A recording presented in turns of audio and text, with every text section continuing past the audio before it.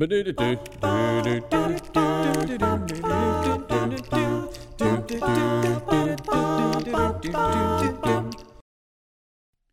there, welcome back to the podcast. This is Jonathan Edwards, pureandsimplebible.com, and I'm very thankful for the privilege it is to study with you. Now, if you are a regular listener, you will have noticed that it's been silent for a few weeks, and I feel like I'm a broken record, but I will continue to do my best to get some content out, and also apologize for it not being every Monday as of late. My schedule has been unique, and it will continue to be unique.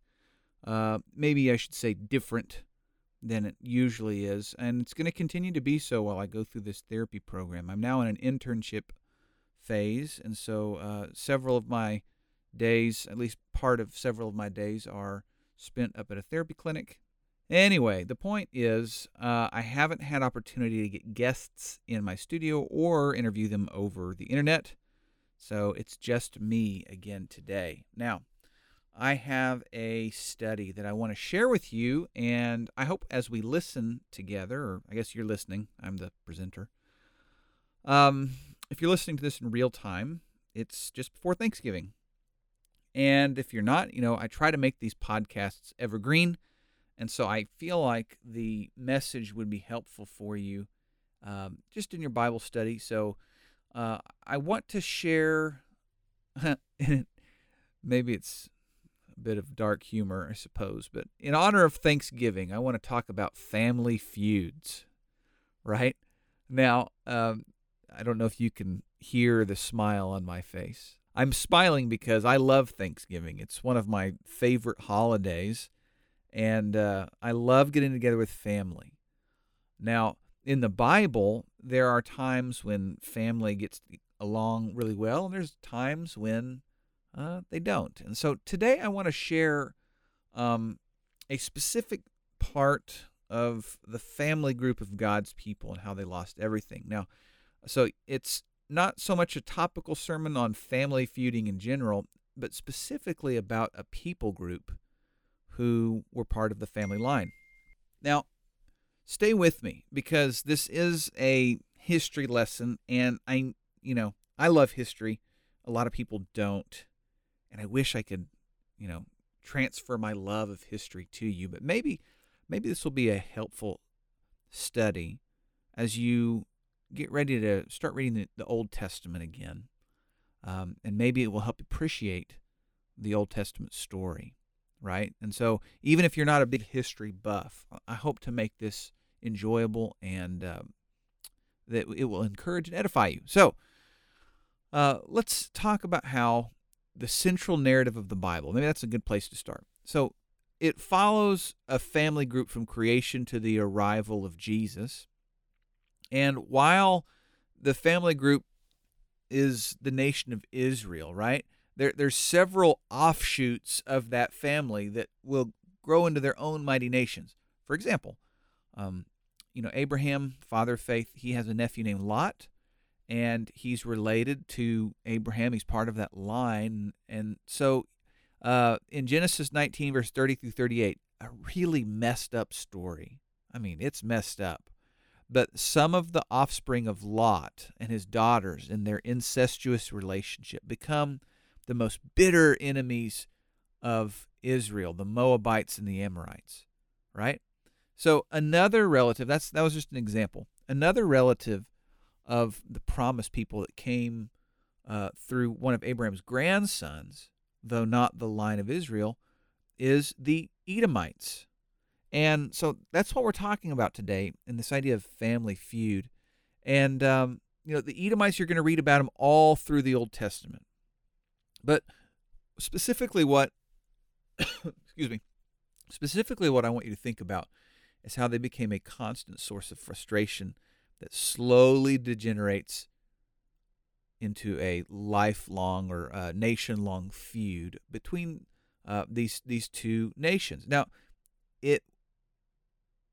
it may seem like Edom is just any other nation that caused Israel problems, but their complicated relationship is a source of evidence both for the consistency and the inerrancy of Scripture. So there's a great proof in these people, in prophecy and in archaeology, that the Edomites help us prove the Bible's real. So I'm trying to front load it, for a bit, with just the idea that you're going to see these people kind of in passing in the Bible, but really they play a pivotal role and they help us be encouraged that the Bible's real.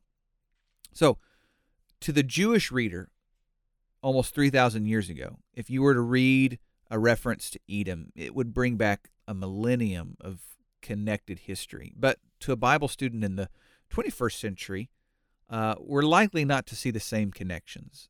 And so with that in mind, we're going to ask these questions ourselves. I'll ask them on your behalf.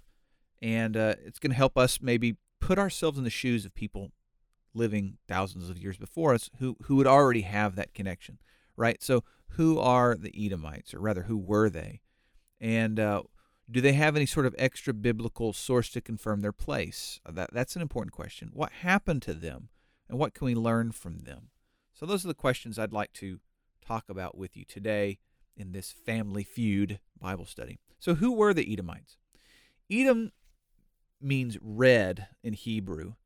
And what other name comes to mind whenever you think of red in the Old Testament?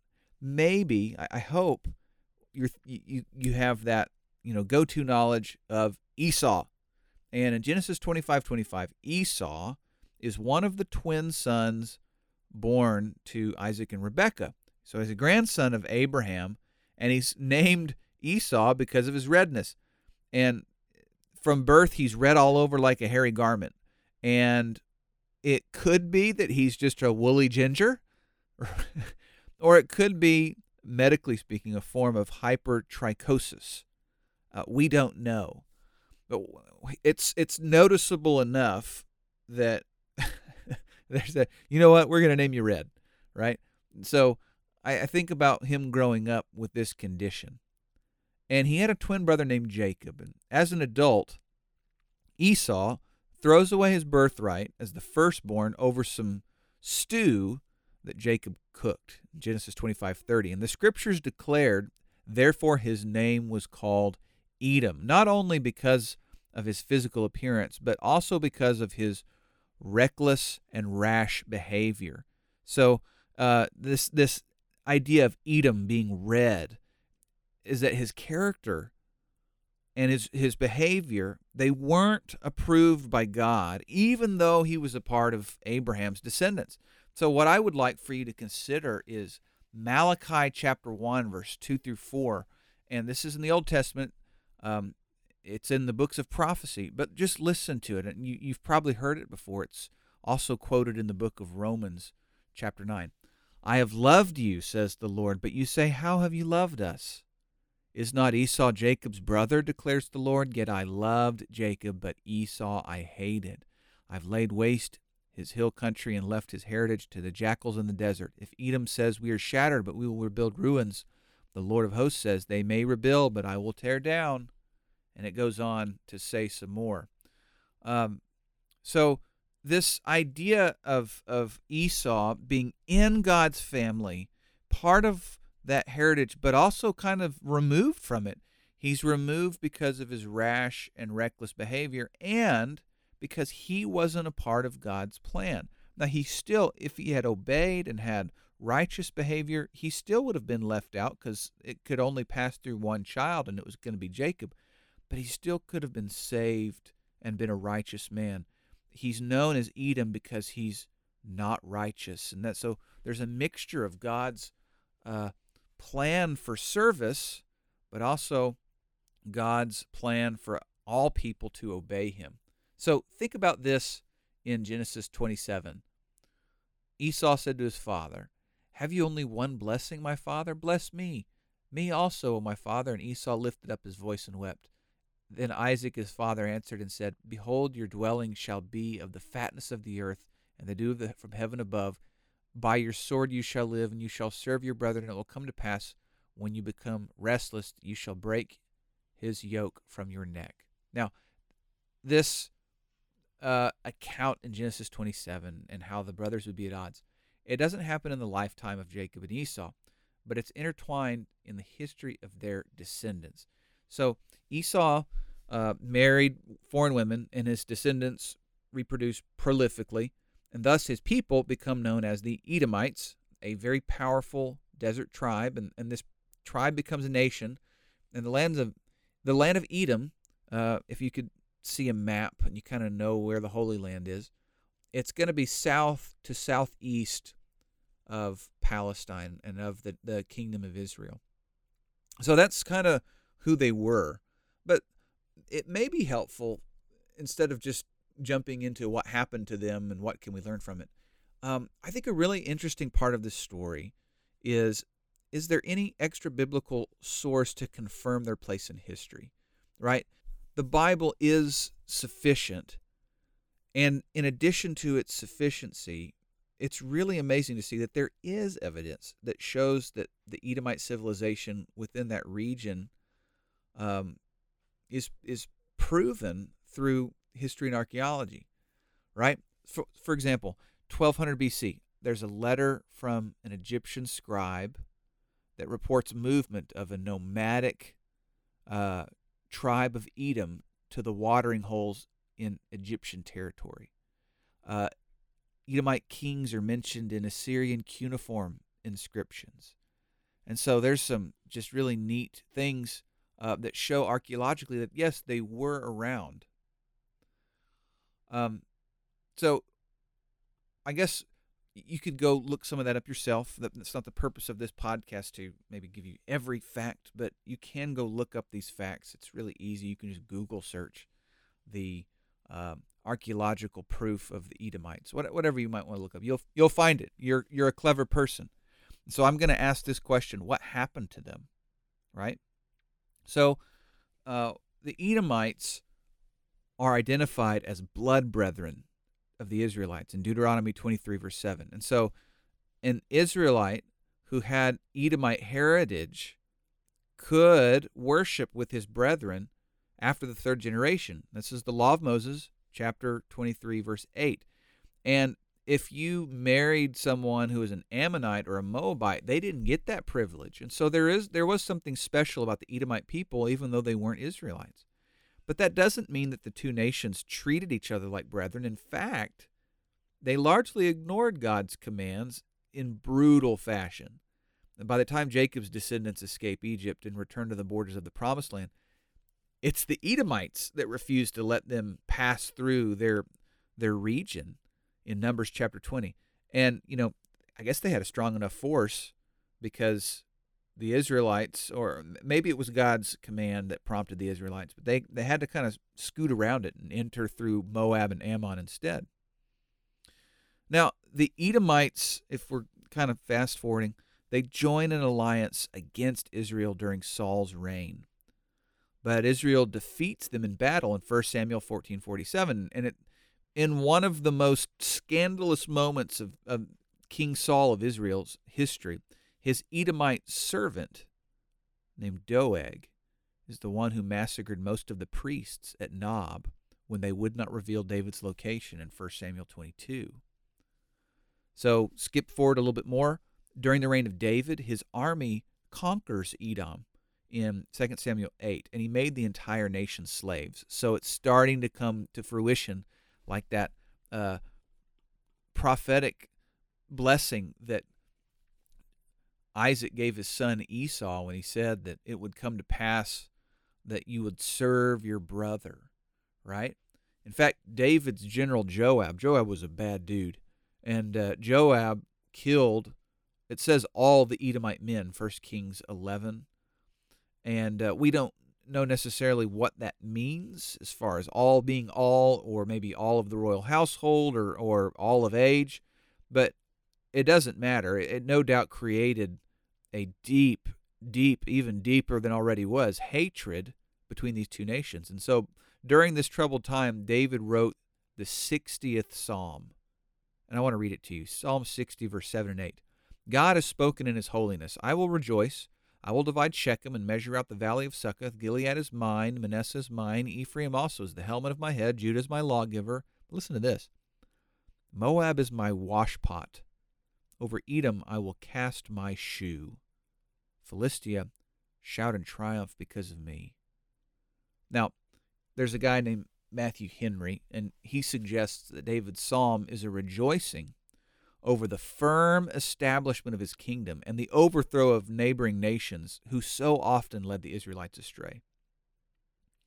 And another guy, Charles Ellicott, explains in his commentary that the Psalms, it's the most natural explanation of the figure that Edom is disgraced to the character of slave, to whom the conqueror tosses his sandals that they may be cleaned. Now, so in this point historically, Edom is a slave or a servant to Israel. But after David dies, Solomon changes his tactics. And, he married women, but from several different nations. And among them, in 1 Kings 11, verse 1, King Solomon married the daughter of an Edomite king. And so there is this brief respite of hostilities where the kings of Israel and Judah and Edom, they join in a triple alliance against the threat of a Moabite invasion in 2 Kings 3. However, even though that they work together, it's almost like the enemy of my enemy is my friend, right? So they work together for a time.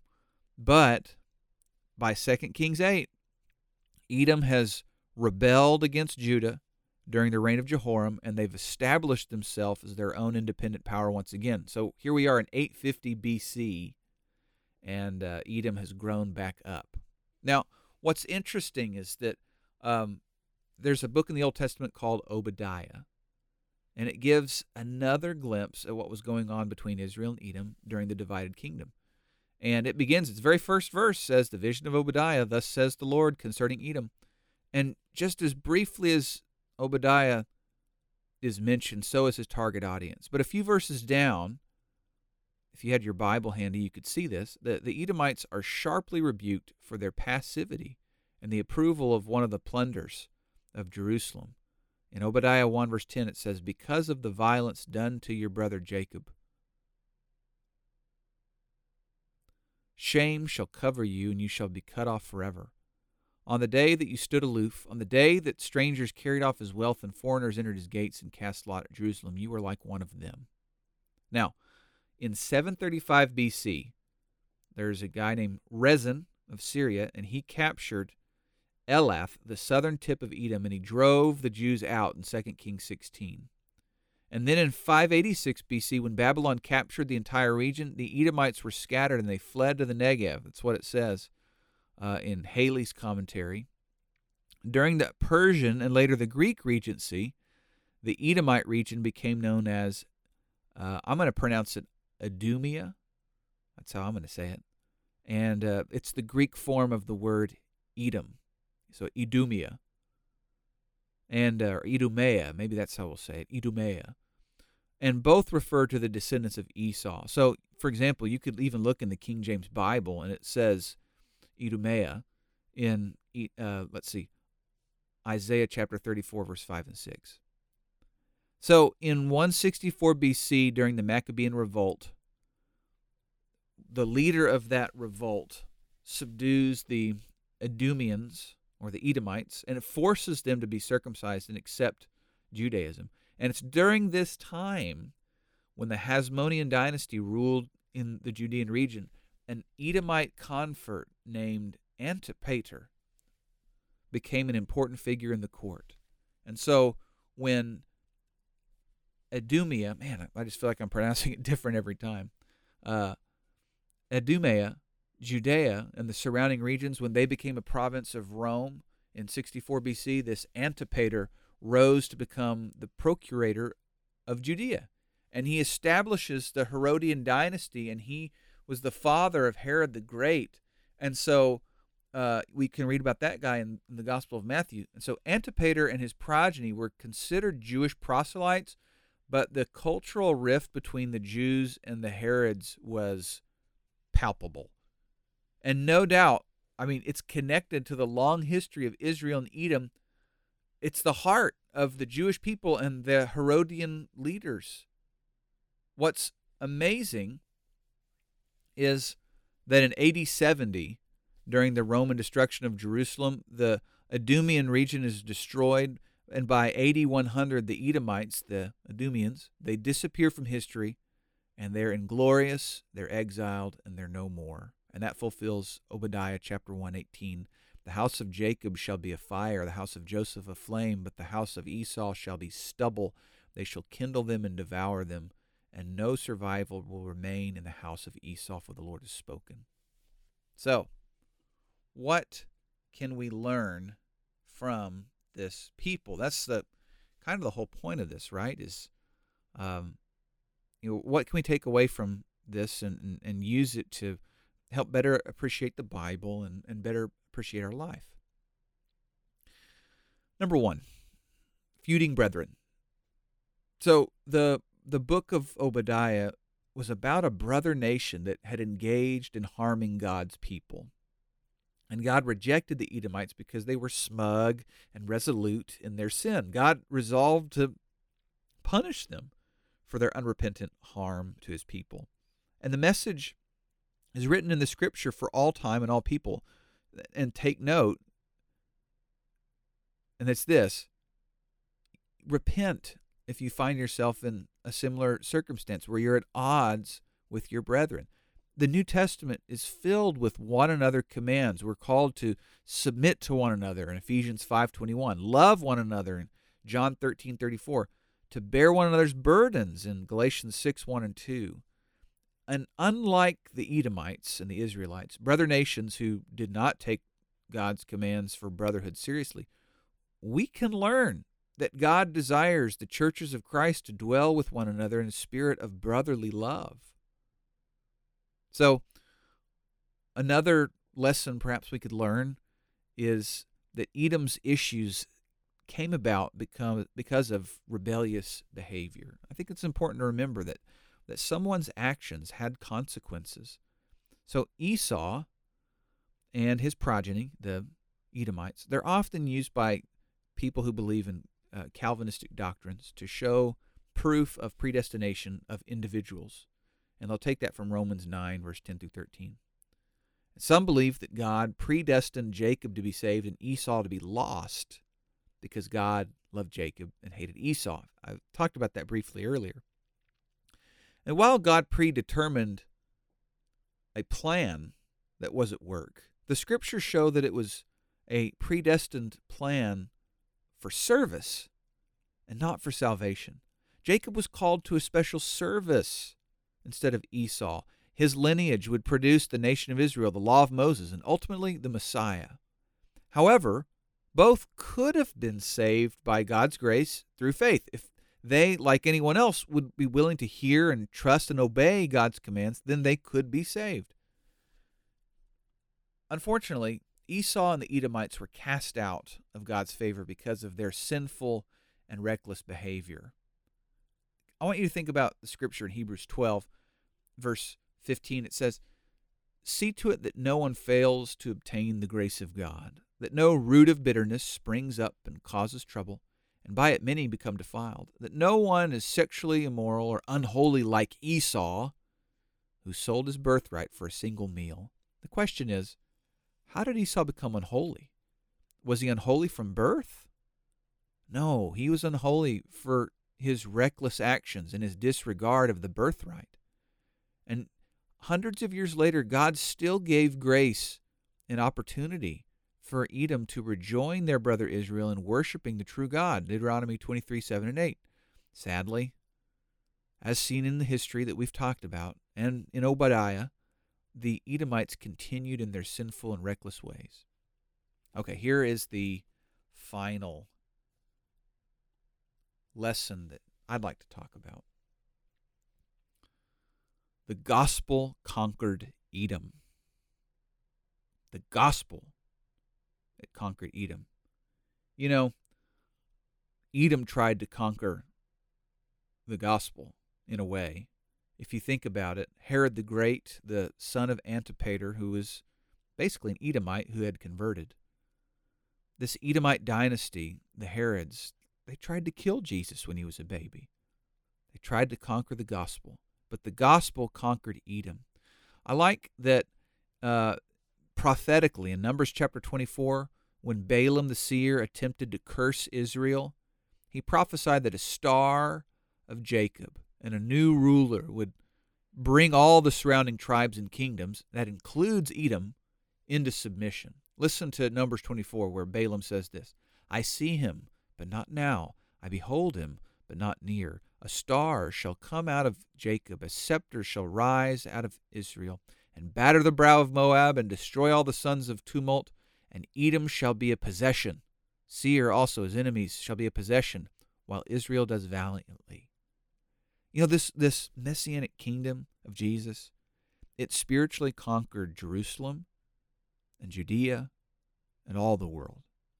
And this includes the region where the Edomites once dominated. Sworn enemies of old now could embrace one another as brethren.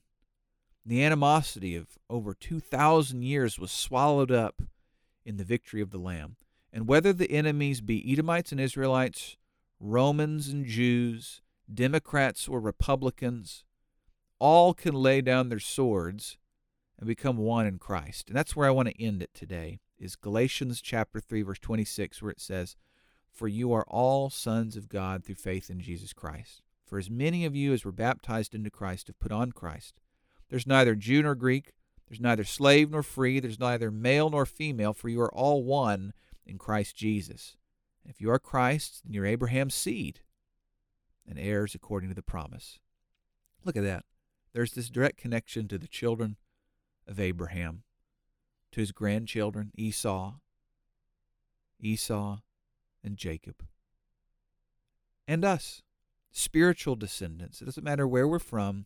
When we're baptized into Christ, we've put on Christ.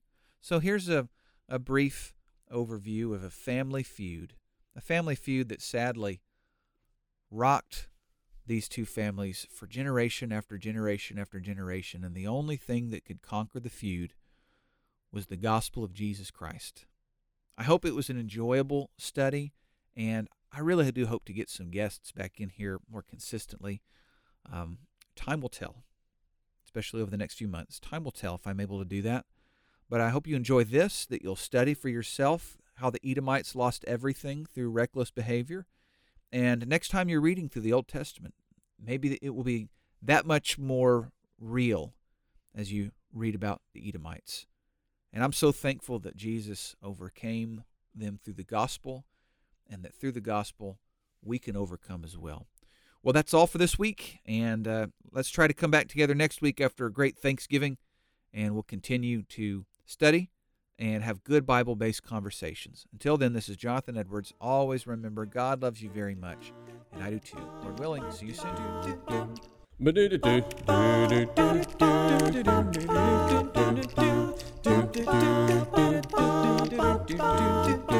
Well, I'm here to tell you a story that is true, about a judge by the name of Gideon. He was a man like me and you.